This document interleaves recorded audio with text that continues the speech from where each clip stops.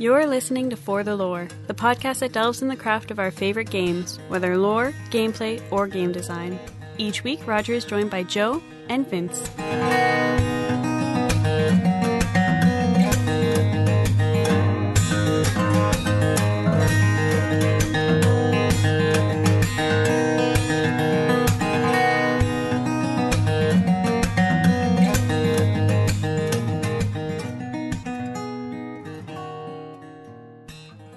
It starts innocently enough. You see a video that someone you trust is linked to you, and you click it.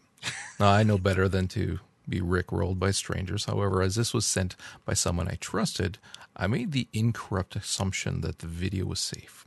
Sadly, it was not. Inside of the first couple of minutes, I was assaulted with a spoiler for a game I am currently playing. "No," I said, perhaps a little too loudly, and fumbled for the pause button, followed by a, well, god damn it.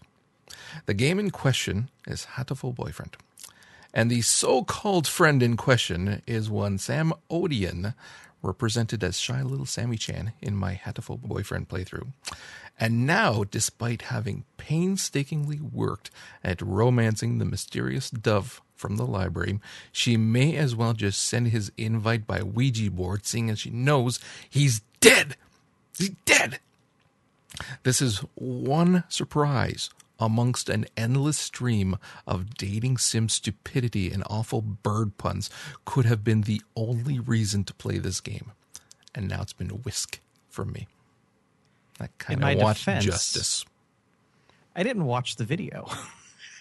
It's the podcast I listen to regularly, and I knew they were going to have a special Hatoful Boyfriend, like little mini-sode, so I went, yeah, let me send this to Roger.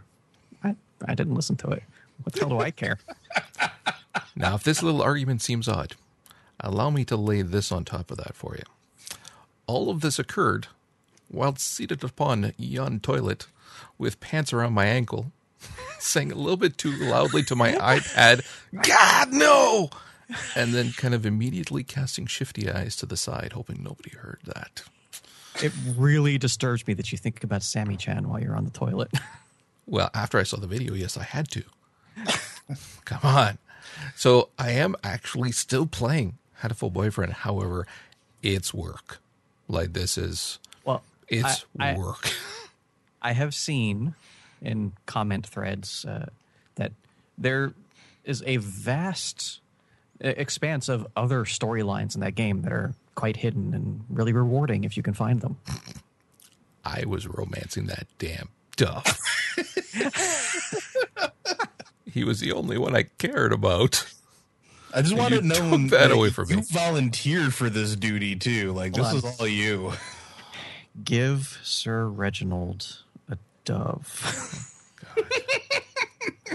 What's funny is, as I'm playing it now, I have really not read up on this at all. I've never even read any reviews on it, nothing. So the only thing I have to go on are a few people's opinions of when I was asking about it initially and if it was worth playing or whatever. What's funny is that I don't know who this is targeted to, because I can't imagine that it has too strong of a female interest, because it really strikes you as but it comes off as mocking dating sims. You would be very, very mistaken in that. My entire Twitter feed is all women that played this. Okay. It's very obviously a satire, but if it's a satire or something you enjoy, you can still enjoy it. Yeah, well, not necessarily. I mean, if you take it seriously enough, then you won't. Case in point, I do follow someone in Twitter feed, and she was saying, too, at one point that she wasn't interested in playing this because she knew it was just making fun of dating sims. So, okay, but then as I'm playing it, the problem is that this game takes itself seriously. Like, it's a freaking dating sim in its eyes. The few puns that are in there notwithstanding, but you take that out, and it's actually trying to be a serious dating sim. And so, like, that's what kind of is making it for me to be like work, because, like, if you take go ahead. You can't put yourself into the situation to figure out which dreamy boy to chase after. Dreamy bird. It's a bird. As long as you do that, I was doing all right with the pigeon. Okay. But no, the problem is that, like, if you look at other dating sims, Japanese especially, obviously, there's that catch. That's something that's going to make it different than other ones, that's going to keep your interest. And when that's the case, then whatever that may be can continue to hold your interest throughout the entire thing, because it's an interesting thing that comes out throughout. Whereas this is just a catch. It's just it's just a play on it. It's not really anything. The characters in and of themselves aren't that interesting just because they're birds. So you get those constant scenes where it's made apparent that these birds, but then it still continues to try be this dating sim. So you don't have interesting people. They're just people who are, they're actually birds. It's kind of hard to rationalize all this and not sound like a freaking idiot, but it just succeeding. It comes off so bloody dull. And it's like the first little bit, there's a few little, this one's this type of bird, this one, that one. And then after a while, it's like, oh my God, this is, so yeah, I'm just slogging just to get this damn thing done. So we appreciate your hard work. It is. It's freaking hard work. And now it's made even worse because there's no point going after freaking Ghost Dove anymore. Bastard. All right. Let's talk about something cool. The second episode of Tales from the Borderlands came out, and both Vince and I played through it. This one's called Atlas Mugged.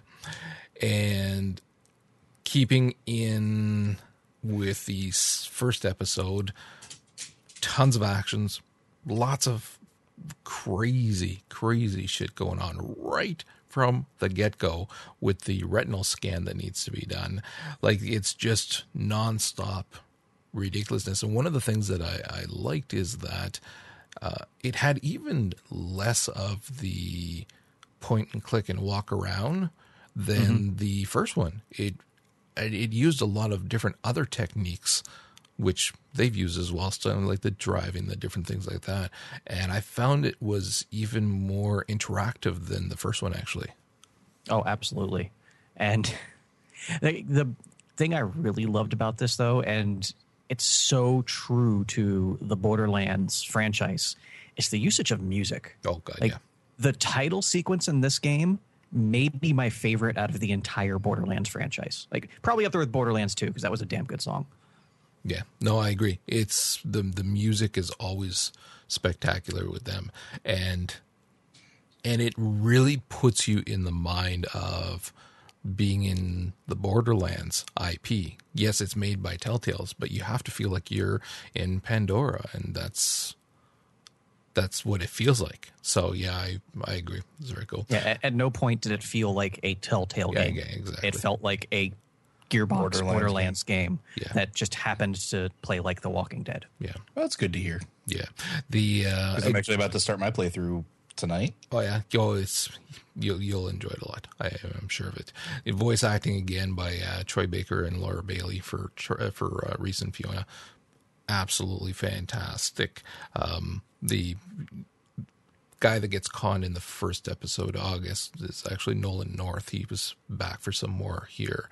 And then, of course, Handsome Jack, Damian Clark was there. Like, the voice acting throughout. And, of course, Warburton was back for quite a bit, actually, too. And he's really getting into that character. Like, you really enjoy the interactions with him, and I know for me at least, I was seeing a lot less of Warburton the more it was going on. Like, there was the scene where he's holding you at gunpoint and you have to like hack the car or whatever. I actually got shot in the face because I was having too much fun just listening to Vasquez fussing over the gun. It was hilarious. Yes. So in this one here, the team splits up fairly fast, and you have the first scene initially too, where they're stuck again in that kind of vault that opened up, and oh my God. Okay, spoilers. Okay. If I didn't make that clear from the beginning of the show. But yeah, spoilers. When you know what's coming for the retinal scan, you know what's coming. But the manner in which it's done is what made me go, oh God. That's friggin' awesome. And right from the get-go as well, you get even more of the he said, she said aspect of the story, which we saw in the first episode, but they're using it even more effectively in this one here, to the point where it's a lot more kidding around with what happened now as well, which then allows for a lot more leeway in the storytelling for each of the people, to the point of, somebody's head exploding and they're going to be safe because you see them walking with the bandit guy later on. So it's a lot more silly fun for those retellings. The bro scene is one of the funniest moments I've ever experienced in a video game. The whole point with him being buff and that being something. Oh my God, Vaughn. Oh, please put a shirt on. It's a little disorienting. And when in the first episode, were you mean to Loaderbot or were you nice to him? I now regret asking Loaderbot to self-destruct. Oh, I don't, because it's hysterical that I get tossed around like a freaking rag doll by him now. Vaughn gets placed down. To fist bump. I did too. So yeah, there was it's Loaderbot is freaking hysterical. If there'd be one reason for me to replay this game, it would be just to see what the outcome is with him if I'm nicer to him. So the entire stuff with their racing car, whatever that thing is, to leading all the way to Scooter and whatnot, like you get a lot of, again, like I was saying, the cool mechanics of the more action and not just walking around pointing and clicking at stuff. So that whole scene from that point on, it really set the tone. And again, like you're saying with the music and everything too, really set the tone, so that because it's almost immediately after that Vasquez is back and you're hitting the ground running. It was, again, I really enjoyed this one, and I enjoyed it quite a bit more than the first one, actually. Yeah, definitely. Because as I said, now that we have all the background and origin stories out of the way, we can actually get into the characters. But did you spend the money on the Scooter special? No, actually I didn't. I wanted to keep my money because I don't know what's coming up. I couldn't resist. I spent the 15,000 credits. God. It's hilarious. But the best part, and this shouldn't be a surprise, handsome friggin' Jack. Mm-hmm. Oh my God. Just the way that they're working him in, how he's kind of like this glitched part of Reese's software, if you will, where he only comes out when Reese gets hit in the head, which is usually at a most hilarious point. I love when he pops out. He's like, how is it every time I see you guys, you're in an even worse situation than the time before? Jack, we've spared no love for Jack and our acknowledgement that he is the best character in the Borderlands franchise. So my one hope is that at the end of this, Jack comes back somehow.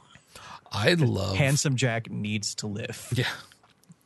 I love a free Jack takes over Rise. Yeah.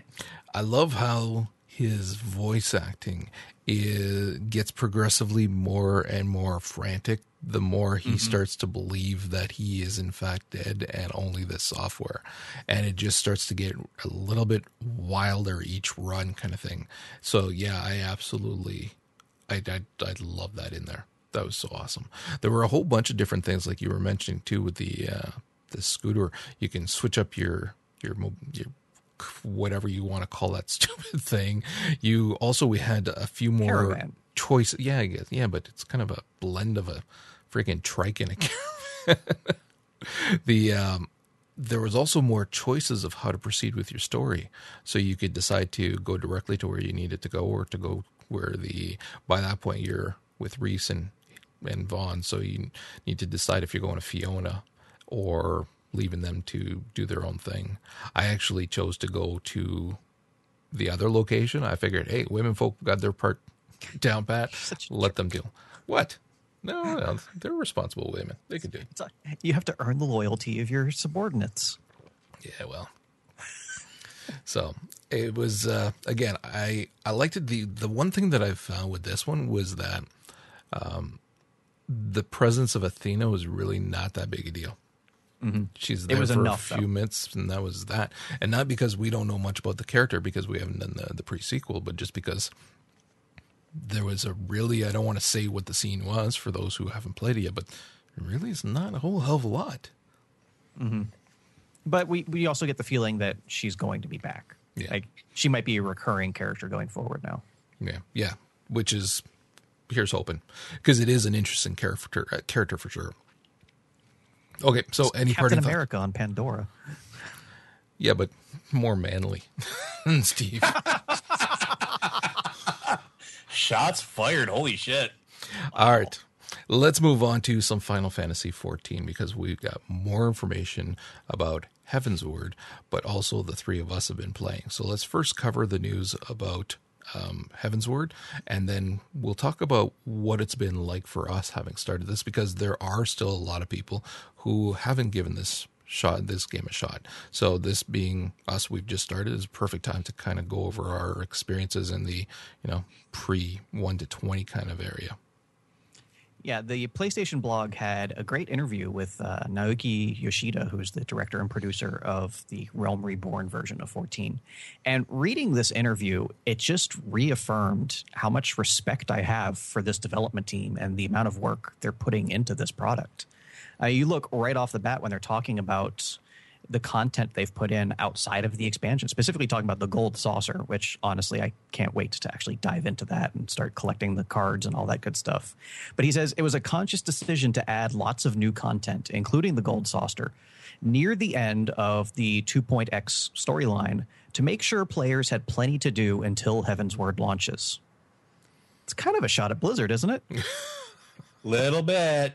Like, okay, here's a patch. Enjoy this one raid for the next 14 months before the expansion comes out. Yeah. There's nothing else to do in WoW right now, so come on. They're not lying. But garrisons! I got nothing. I'm sorry. Moving on. They also discuss how the game is still continuing to grow as well. They said they recently passed the 4 million registered users milestone, which in a World of Warcraft occupied world, 4 million is a lot to sustain and continue to grow. I agree. That's a lot more than I thought they had. Mm-hmm. Mm-hmm. And I love how you said that, they're using those resources, that it's not just money coming into the coffers. They're paying it forward. The more people that are subscribing, the more stuff they can put into the game. They're not just sitting back and following their plan. As the player base continues to grow, they can continue to expand upon what they wanted to do. And I really enjoyed how they were talking about how, and I noticed this from playing the game, there's a lot of things in 14 that take inspiration from previous Final Fantasy games. As he said, we strive to achieve is to be a Final Fantasy series theme park. You have original attractions that can be good, but we also want to incorporate elements that Final Fantasy players from any generation will recognize and be attracted to. So they want to draw inspiration from those other games without necessarily replicating them, which is a delicate, tight-roped balance. Like I said, they don't want to put Cloud and Sephiroth in the game because that would just be hokey, and there's no way they could do it to live up to the characters or the players' expectations looking at you, Kingdom Hearts. But they can take elements of what made Final Fantasy VII in that particular scenario successful and add that in. Like they said, in Heavensward, the majority of the game is focused around the floating continent, which is borrowed directly from Final Fantasy VI. And now he's saying he's always wanted to go to the moon, like in Final Fantasy IV. Give me that expansion. There are still many classic elements from Final Fantasy that we can incorporate, and we want to continue blending them into 14 for fans to enjoy. So just every time I hear him talk about the game and the amount of dedication that he has into making it the best game they can and making it a true Final Fantasy experience for the players, it really has me excited to keep at it. Which is interesting because up until you renewed this, when was the last time you played an MMO? WildStar. And for how long? Maybe a month and a half. Yeah, that doesn't really count for much. You did a little ESO. I've put more time into Final Fantasy XIV over the last 2 weeks than I did into WildStar probably over that month. Yeah. So you are right now the furthest of us. You're dinged 20 what? 22, I think. Right. Okay, and Joe, you're sitting at... already up to level 8 on the miner, just because I was goofing around on miner while listening to a podcast the other day. I think I made it to 11 on my archer. I'm still trying to figure out the whole jobs thing. Yeah, I hit 11 on Lancer, and I've got 11 on my little Arcanist as well. So, because that's, again, I don't understand all the class and jobs either. I'm working on it, but it is far different than what we're used to. And then there's the attribute points as well, too, which I didn't quite know all of that. So Vince helped me with a little bit of that. Still having that discussion. Yeah. So, and I also wanted 2 characters because the little Lala, whatever they're called, that's the one that I'm playing with my son. Lalafell. Yeah. So, and then the other one, I can just kind of do whatever I want. But Joe, what, again, you had played it some during the free trial. The free trial stuff, and you were enjoying it a lot. I'm assuming that's still the case. It really is. I'm enjoying the combat more than I thought I would, and far more than almost any other MMO that I've played in a while.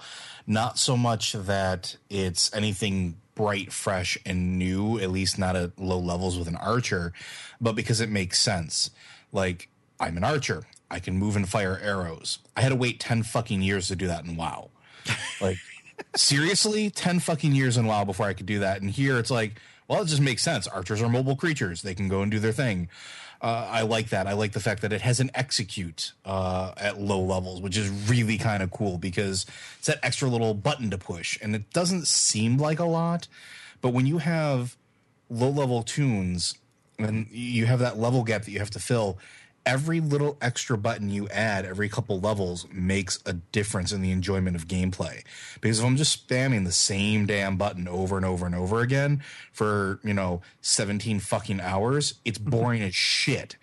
But every couple hours or every couple levels, I'm getting another new thing to learn how to work with, whether it's a silencing shot that roots them in place, or whether it's my execute, or learning when to properly use my damage buff, or how my skills interplay with each other. So like stuff like that is kind of important to me, and it's really engaging. Also, choosing weapons, because it does matter for an archer, because that attack speed is sort of the filler for your auto attacks, and you have to take that into consideration because you're not exactly a tanky character. You're going to get, you get something in your face and you can't move out of its way. It's going to wail on you. The faster you can kill it, the easier your life is going to be in general. I really, really enjoy that. I also really just enjoy the locomotion of just going through the areas. I'm finding all sorts of little things that in other MMOs would be no-fly zones. Like I can run through a fallen tree, which is kind of a really interesting experience because, again, in other MMOs, here's an invisible wall. It looks cool. You can see the other side of it, but fuck you. You ain't running through it. Here, not so much. You find a path, you can go up, and I have not found an invisible wall yet in the starting areas. Really? Yeah, I've found areas that I can't physically get to because there's a goddamn mountain, but that's different. It's not an invisible wall. It's something I can see. It's tangible. I actually found one myself, and that's what kind of put me off for a little bit until I realized that happened to be kind of a weird fluke because it was blocking a stream, jumping down into the stream. And I thought, you're kidding me. I'm not going to be able to jump down and stream. This was fairly early on. And it just happened I did on the other side and realized, oh, it's just right in that one spot. There was this invisible wall blocking you from jumping in the stream. But I mean, it's just something that I want to commend them on just because it seems, again, like a minor thing, but we're all MMO veterans at this point. We've all experienced that. Why can't I run over this goddamn hill? And to have, like, I haven't experienced, you've had one instance of it. I mean, that's pretty big because by the time you're this level in WoW, you've spent half of your time banging your head against shit you can't get to. Yeah. In terms of questing and whatnot, what I liked was that, and both Tristan and I agreed as we were playing together too, is the sheer amount of questing that you will do before you even leave town, before you even kill anything the first time. And granted, those kills aren't all that heroic feeling either, going after freaking little ladybugs. Someone has to protect the flowers. But in terms of gameplay, a lot of their tutorials and whatnot, quests are spoken quests that you go and you get your quests.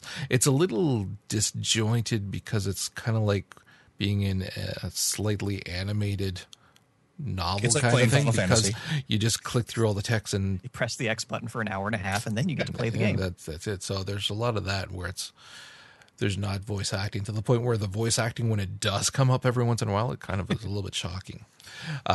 But I'm all right with that because, again, it makes for this immersive reading environment.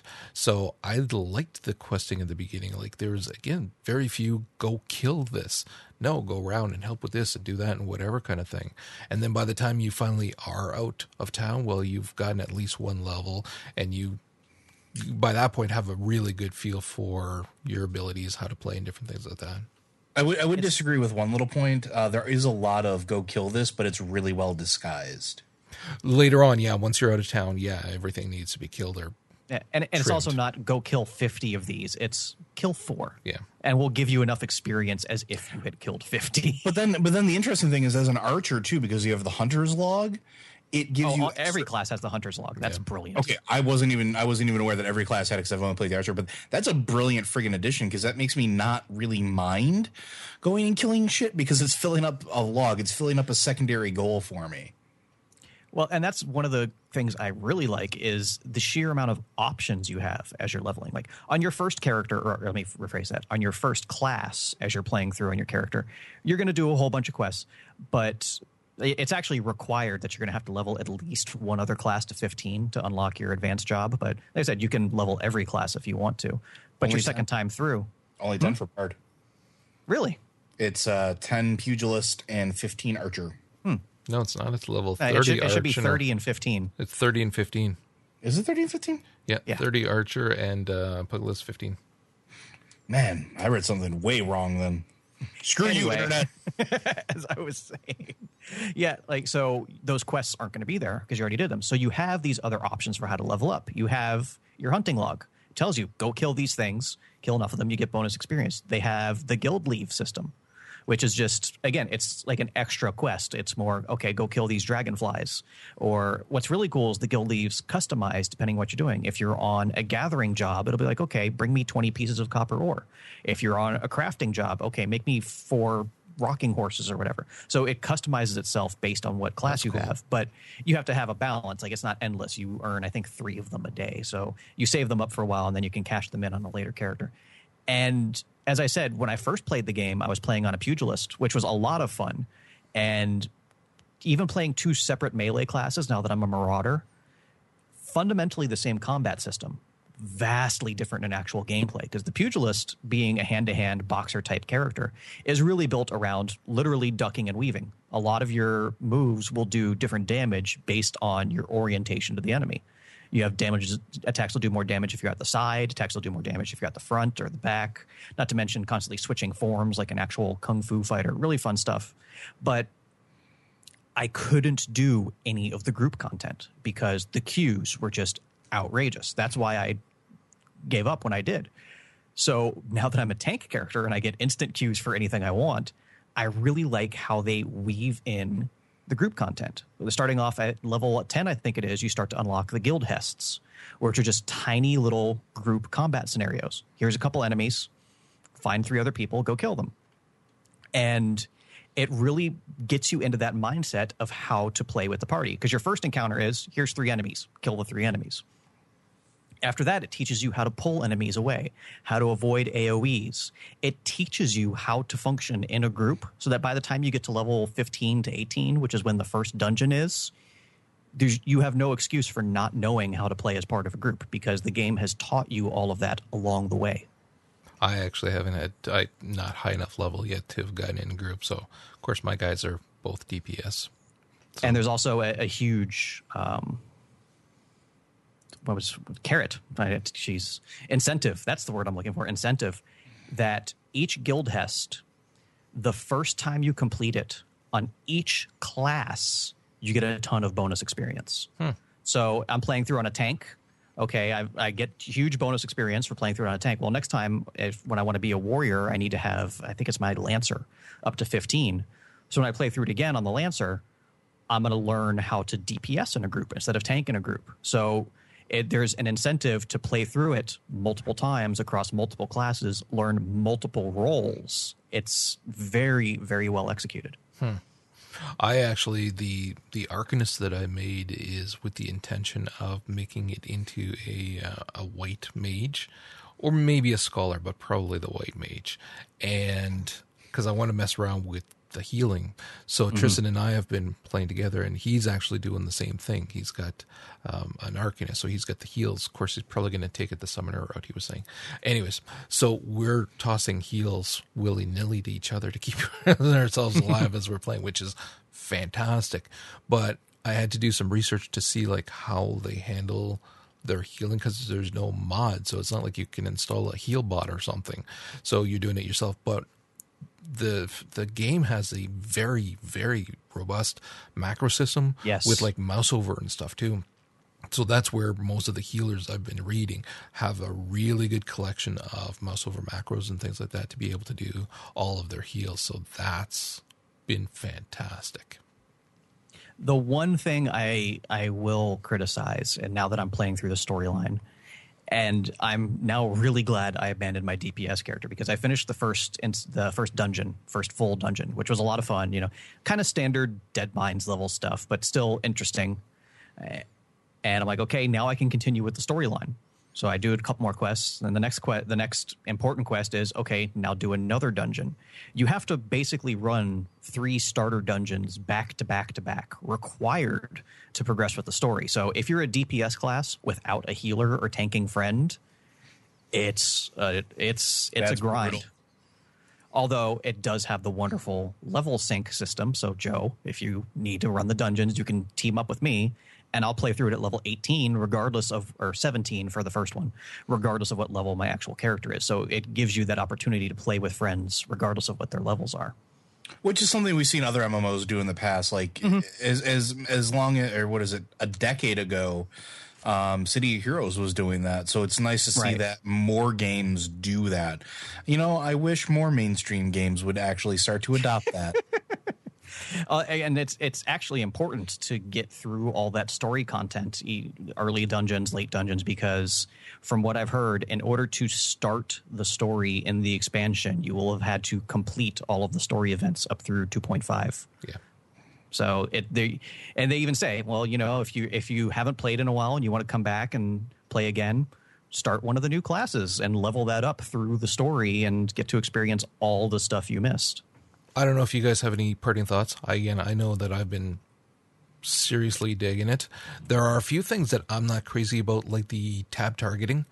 There's something really wonky about the tab targeting. Like, yeah, it's screwed me once or twice tanking. Yeah, it's like really weird. It's targeted something at the far end of the cave for whatever reason when there's something 2 feet in front of me. Yeah, it's like, really it progresses very linearly left to right with no regard to range. Yeah, I'm not crazy about that, but that's one of the few things that's been an issue.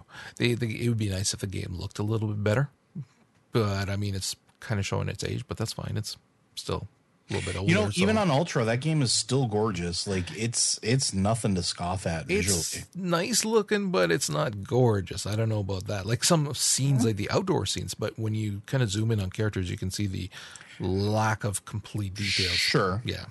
So, but with Heaven's Word, they did address that actually during the session that they did, and where they interviewed them, and they are going to be enhancing it. So Heaven's Ward area should look quite a bit, and I'm going to guess that those new races as well, that new race is going to look spectacular because they'll have more polygons in them. Mm-hmm. So let's move on to some other news now. You didn't want to get your rant out of the way about that, though? About what? What's been up your ass about that game for the last few days? Yeah, I was going to say that earlier. Thank you for reminding me. Square Enix, you bunch of jackass bastards. You don't charge for another client. They keep saying they're going to be charging for the Mac client, but they call it's another platform. Bullshit. Unless you intend on keeping the Mac players and PC players separate, it's the same platform. It's just a different client. And charging people for the Mac client when they are PC members already is the douchiest douche things you guys could do. It's horrible. Pissed me off to no end. because of course I just bought for myself and for my son. It's like the next day. I was like, oh my And- God, he's already going to quit. Both of us 90 days prepaid as well, which we will go through with. But I mean, for me, it's not going to matter as much for my son because he plays on his laptop, but I'm playing on the boot camp side of my iMac. I would like to be able to play on the Mac side, and it was announced. You would assume nobody's going to be that much of a douche that they're going to charge you for a Mac client. But apparently these assholes are. I'm just hoping. to spite him. I ordered through Steam. I'm just hoping that Steam is not going to be a jackass and that they'll actually allow you to download the Mac client. That's how they are with their other games. But yeah, I was not impressed. That is really... It'd be like if Blizzard started charging extra for their Mac client. What the hell? You can't do shit like that. That's stupid. Okay, I feel better. I wanted to make sure you got that out. What's that, Joe? Yeah, that moment of catharsis. Sadly, I'm so freaking wonked out by the new painkillers that even that felt disingenuous. You got to yell at me. You got to yell at Square. I was mad. Like, not throw my keyboard kind of mad, but I heard that. I was like, are you fucking kidding Tweeting me? very aggressally mad. There was some passive aggressive. No, not so much passive. There was some aggressive. Okay, let's talk about some Batman. I sent Joe a link. There was some news about Arkham Knight, and he sounded like he was probably as excited as I was when I heard about it. So I'm going to start with what is probably very cool for a lot of people. There's going to be DLC, and that's a dirty word, until you hear what it's going to be about. There's going to be a prequel DLC starring Harley Quinn, where you will play as Harley Quinn with a baseball bat, going through the Bloodhaven Police Department, going to rescue a near and dear friend. I'm going to go ahead and guess that that's Poison Ivy, because everybody's favorite thing lately has been that wonderful partnership between Harley Quinn and Poison Ivy, and it's taking place in Bloodhaven, which is an important part of the DC universe. It's one place involving a certain Nightwing. So I'm hoping that we're going to see something along those lines of two wonderful miscreant characters that are near and dear to my heart, wreaking havoc through Bloodhaven while being pursued by Nightwing, because that would just be absolutely hysterical. And it's going to be a prequel to the actual Arkham Knight set, like the entire setup. I'm really excited about that, and I hate DLC, but oh my god, am I going to play the shit out of that? Again, though, it's DLC it doesn't always have to be a dirty word. I mean, we've seen some that is spectacular. So this is the pre-order DLC, and it's different based on where you pre-order. The Sony one is the one that I had been talking about. That was Well, this one's what, Amazon, yeah. The Scarecrow. This one here is through Amazon. And then the one for GameStop is something to do with Red Hood. So Scarecrow or Harley? I'm like, which one do I want to do? I'll probably actually wind up ordering from Amazon, because this sounds like a ton of fun, and it is going after Poison Ivy. They did say that much. But Excellent. What they didn't say was whether or not you will bump into Nightwing, and that would be freaking awesome. It would have to be. There's no reason to put it in Bloodhaven if you're not going to. Exactly. Like you have that. It would be like going to Metropolis and not running into Superman. Yeah. Exactly. So to me, that's awesome. It makes me really curious how, because like you were saying too, they said this is going to tie right into Arkham Knight. So if they're over there, how is that going to be tying in then with Arkham Knight? It's like across the river. It's not. Yeah, but with the characters as well. Again, if it is going to have something to do with Nightwing, does that mean we're going to have more of a presence from him in Arkham Knight as well? I wouldn't be surprised, because the way that they seem to be setting up Arkham Knight, at least story-wise, is that it's going to be pulling in from... It's like the opus, right? It's like the magnum opus is going to be pulling in from all aspects of every game that's come before it and the mythos of Batman in general. So I wouldn't be surprised if this is all set up for, powerful story hooks that we're going to see later on. Yeah. Speaking... Okay. I was going to say, and speaking of seeing things that have completely impressed the shit out of me. I no longer fear the Batmobile being in this game. So we got the wonderful little trailer that was, I think it was, what did they call it? It was Man Down, or Officer Down. Yeah. And it was a wonderful showcase of the gameplay of Batman and how it works in with the Batmobile. There is a necessary Batmobile section, which we knew there was going to be some of that, but it's more a means of locomotion, at least from what they've shown, that is optional, not absolutely necessary all the time, which is phenomenal. They're not forcing me into it, but when I did see of it, tearing around city corners, launching myself out of the, launching yourself out of the Batmobile into pure glide mode at Mach speed is just amazing. Everything that I'm seeing about this has renewed my faith in this franchise enough to the point where I will be buying this day one, even despite the fact that it got pushed back to June 23rd. Which is now the exact same day Heavensward launches. Yes, it is. No, I actually had to watch the trailer twice because the first time through I was just mesmerized. Yeah. I'm not words gooding today. I was just mesmerized by the city. Like, we knew it was going to look nice, but it just felt so real and alive. Like, I was just looking at buildings and signs, and I was like, oh wait, something cool is going on. I need to rewind this. Yeah, the environment looks even better. And again, Arkham City is, I can attest to as I'm playing it now, it is still showing its age as well, even with everything maxed out. It still looks amazing, without a doubt, but it is definitely showing its age. So this year, I'm really looking forward to seeing how it's going to play and whatnot, because again, it looks gorgeous. It just looks so bloody good. Okay, let's move on to some Crowfall news, because we got a little bit more on that as well. We got more information about Kingdoms, but we also got information about their mounts, their new stretch goals as well. Joe, I'm going to let you take this. So at the time that we did the scouring of the links, they had hit $1.3 million in pledges. I'm pretty sure that they are far above that now in the final hours of their Kickstarter. I think they're right at the tail end of it right now.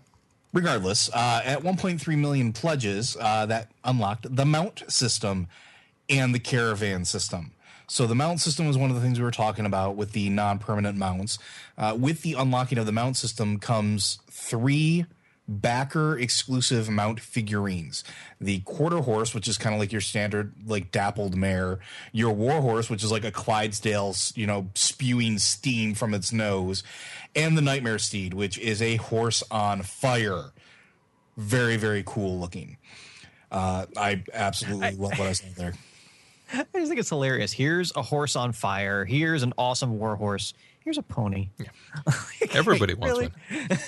I'm gonna laugh when that pony winds up having kick-ass stats. You watch.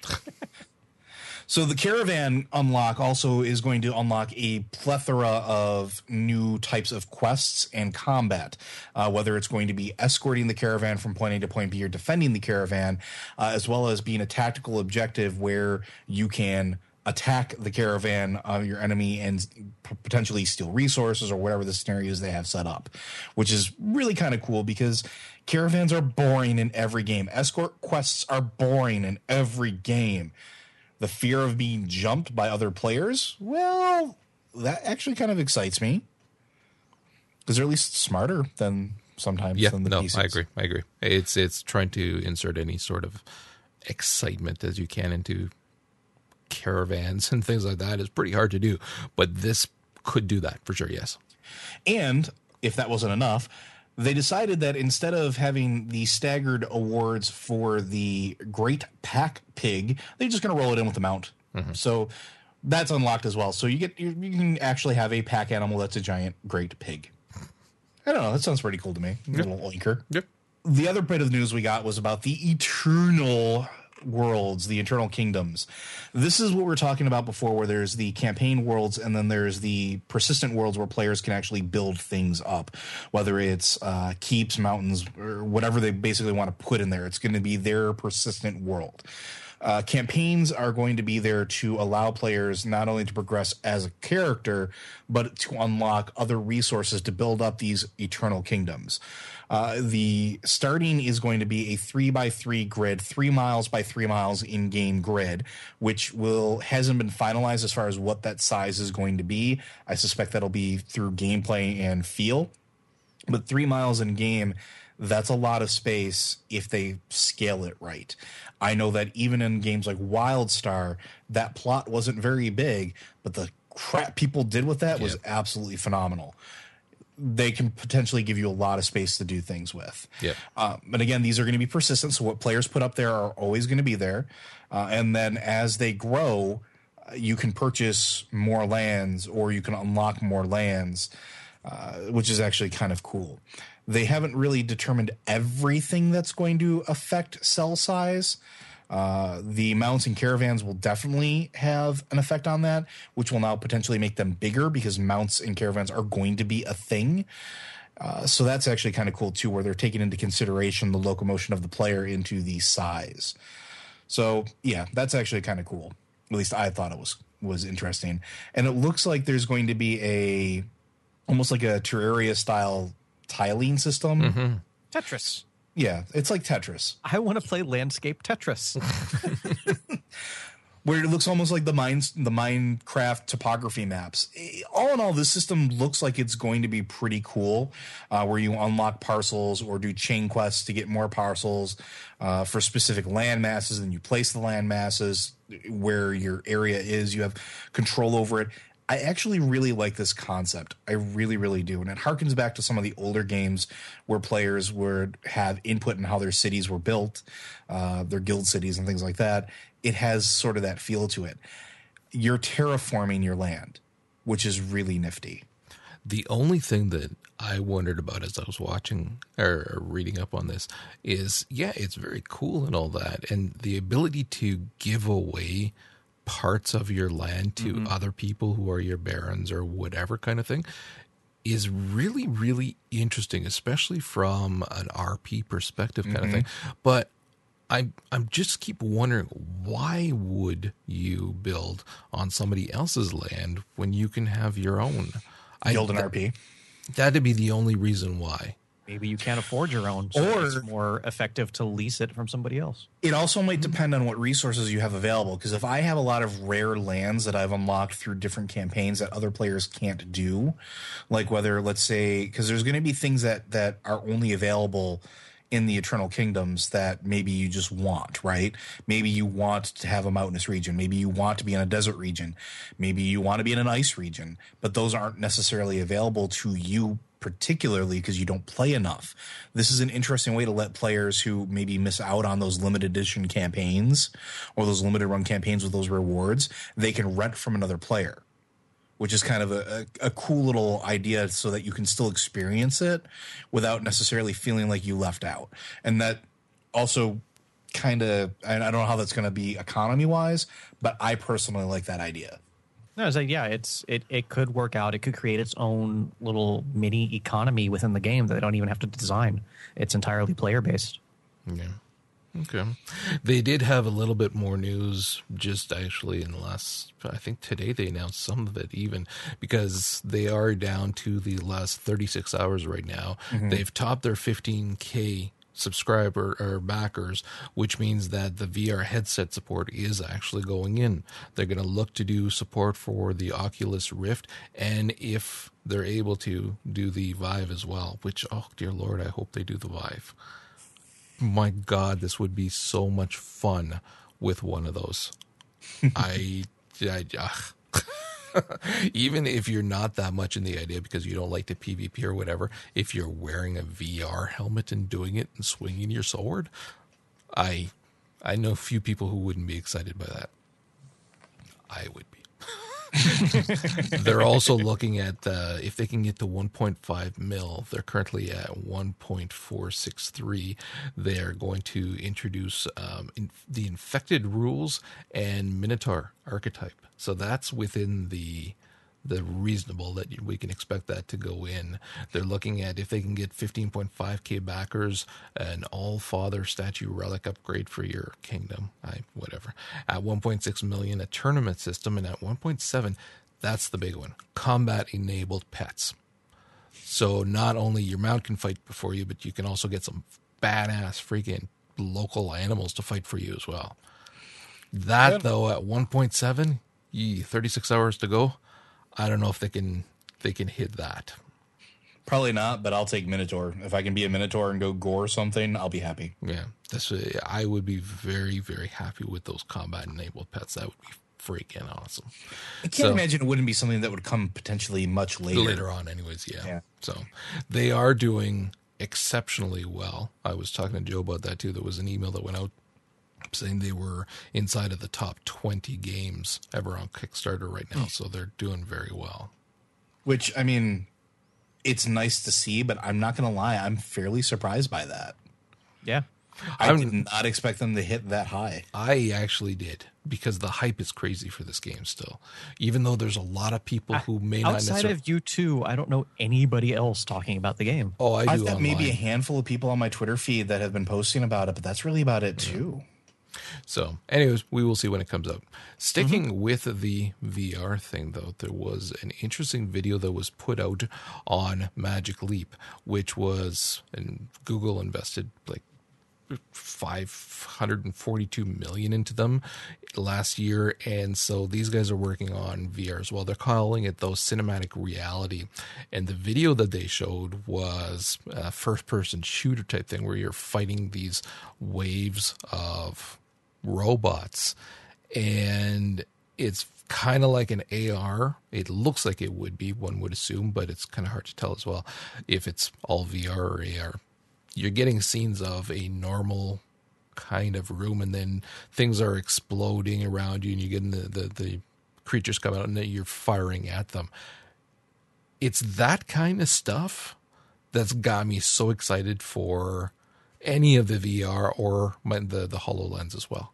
My God, that looks like it would be a ton of fun.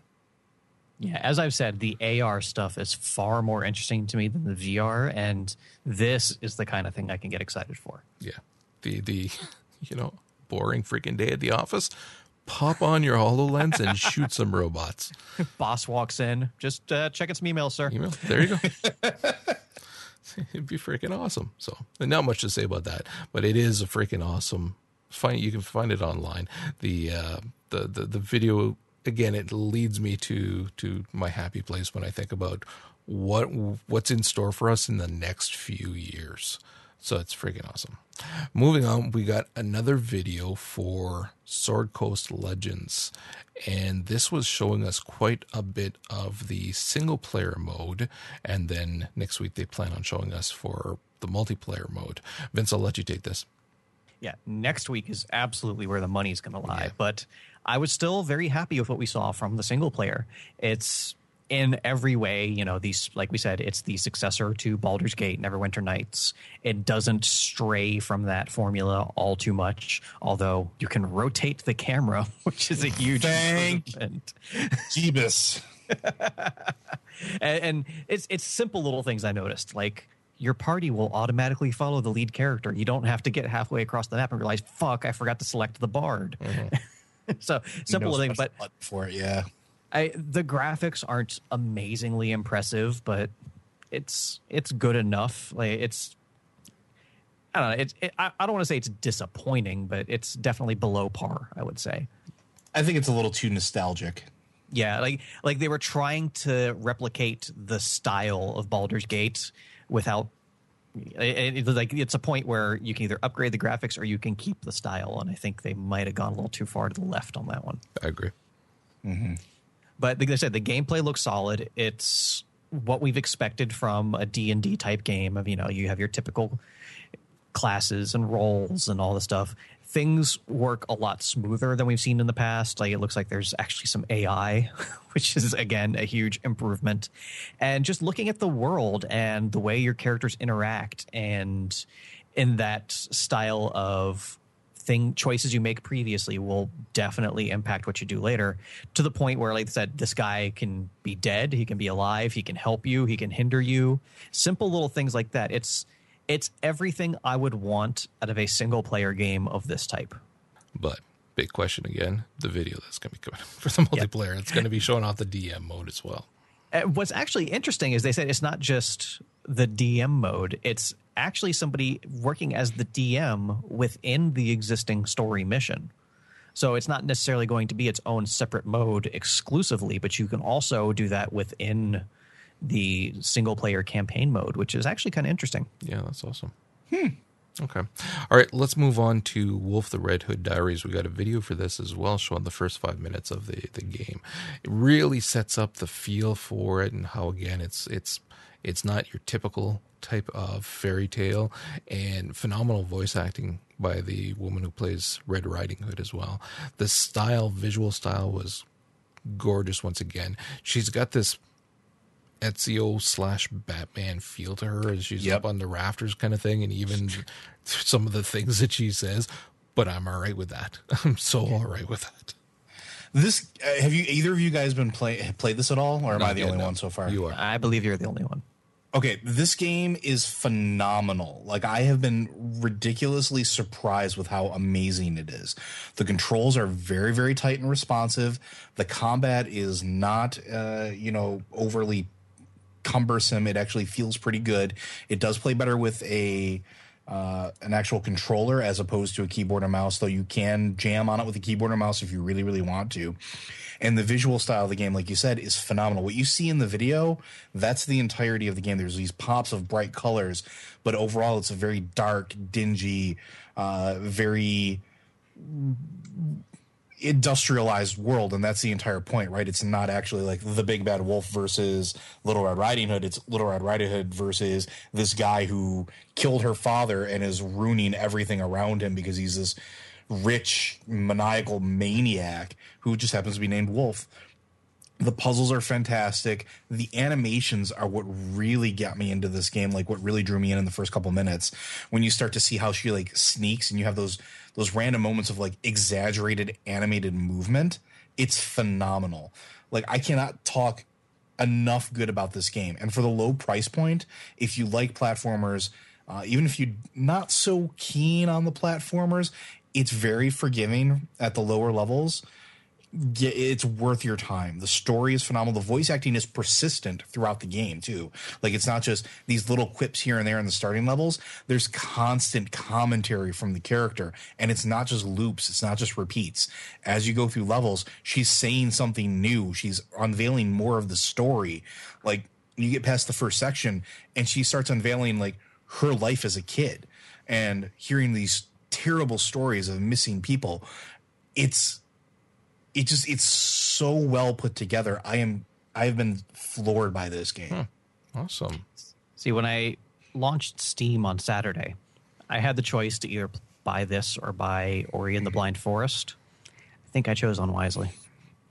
Oh, you don't like terrible controls? Oh my God. The rage. My God.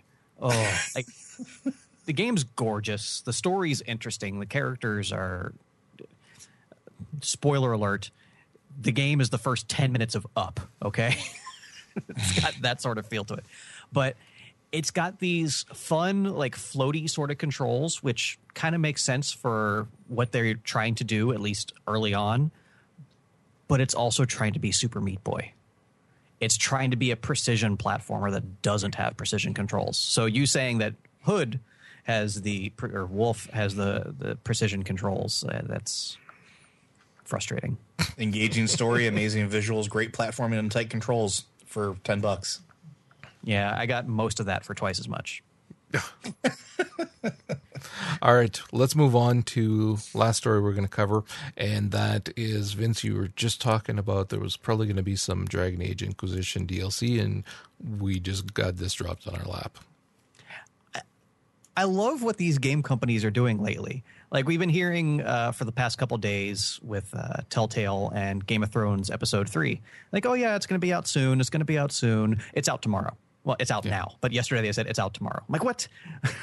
Okay, add that to the queue. And then it was the same thing here with I was at Starbucks Monday afternoon. And I was just looking at Twitter and I was like, oh, stay tuned to our YouTube channel for the announcement of the new story DLC coming tomorrow. I'm like, oh, okay, cool. No, it's not the announcement. The friggin' DLC is out now, as long as you're playing on PC or Xbox, because they have that timed exclusive.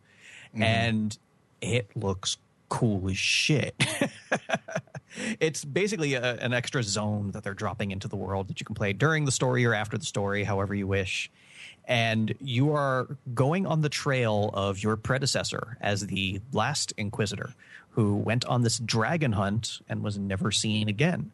So you get to this new zone and you uncover, this Avar tribe who is worshiping this dragon, the Hakan, and these Tevinter fortresses and ruins that were... It's gorgeous looking. The trailer is very well done. And said it's not just a little quest. It's a fully fleshed out extra zone. All the stuff that you would expect in one of the Dragon Age zones, astrariums and shards and all that other side stuff. It's all there. So it's not just a linear quest like we've seen with a lot of the Dragon Age DLC in the past, but it fits in with all the gameplay stuff they're doing within Inquisition while also telling its own unique story. And when are we going to be able to get this? Soon. Okay. I don't know how long that time exclusive thing is for.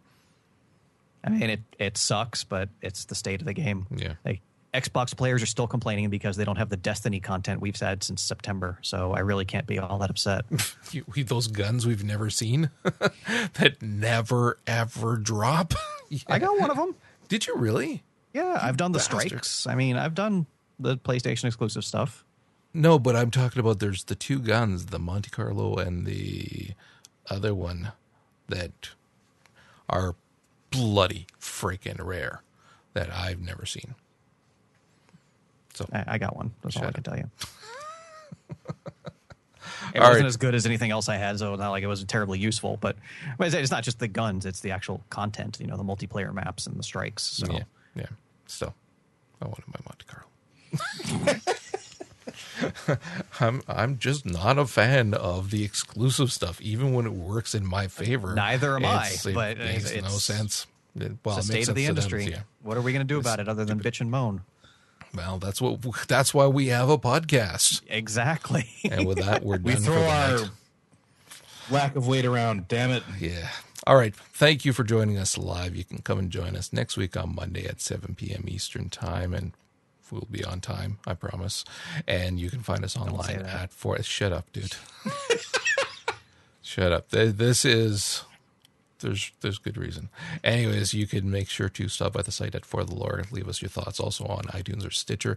You can find us on Twitter at For the Lore or individually Joe at Loaders at J, Vince at Samodian, and myself at Zen Buddhist. And with that, we will talk to you guys next week. Thank you for listening to For the Lore. Each week, the show is broadcast live on Mondays at 7 p.m. Eastern. Stop by forthelore.com/live to join the conversation and have your thoughts discussed on the show. If you'd like to hear more from the guys, check out Comic Book Informer, a weekly podcast from Vince and Roger, as well as Popcorn Ronin, a bi-weekly movie, TV, and anime podcast. And lastly, thanks to Manelli Jamal for the show's theme music. We encourage everyone to check out his site, manellijamal.com, or find him on iTunes and help support this incredible musician by picking up his CDs.